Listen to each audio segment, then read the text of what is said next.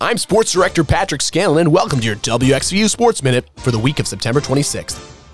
Villanova football lost a close one to conference newcomer Monmouth this weekend.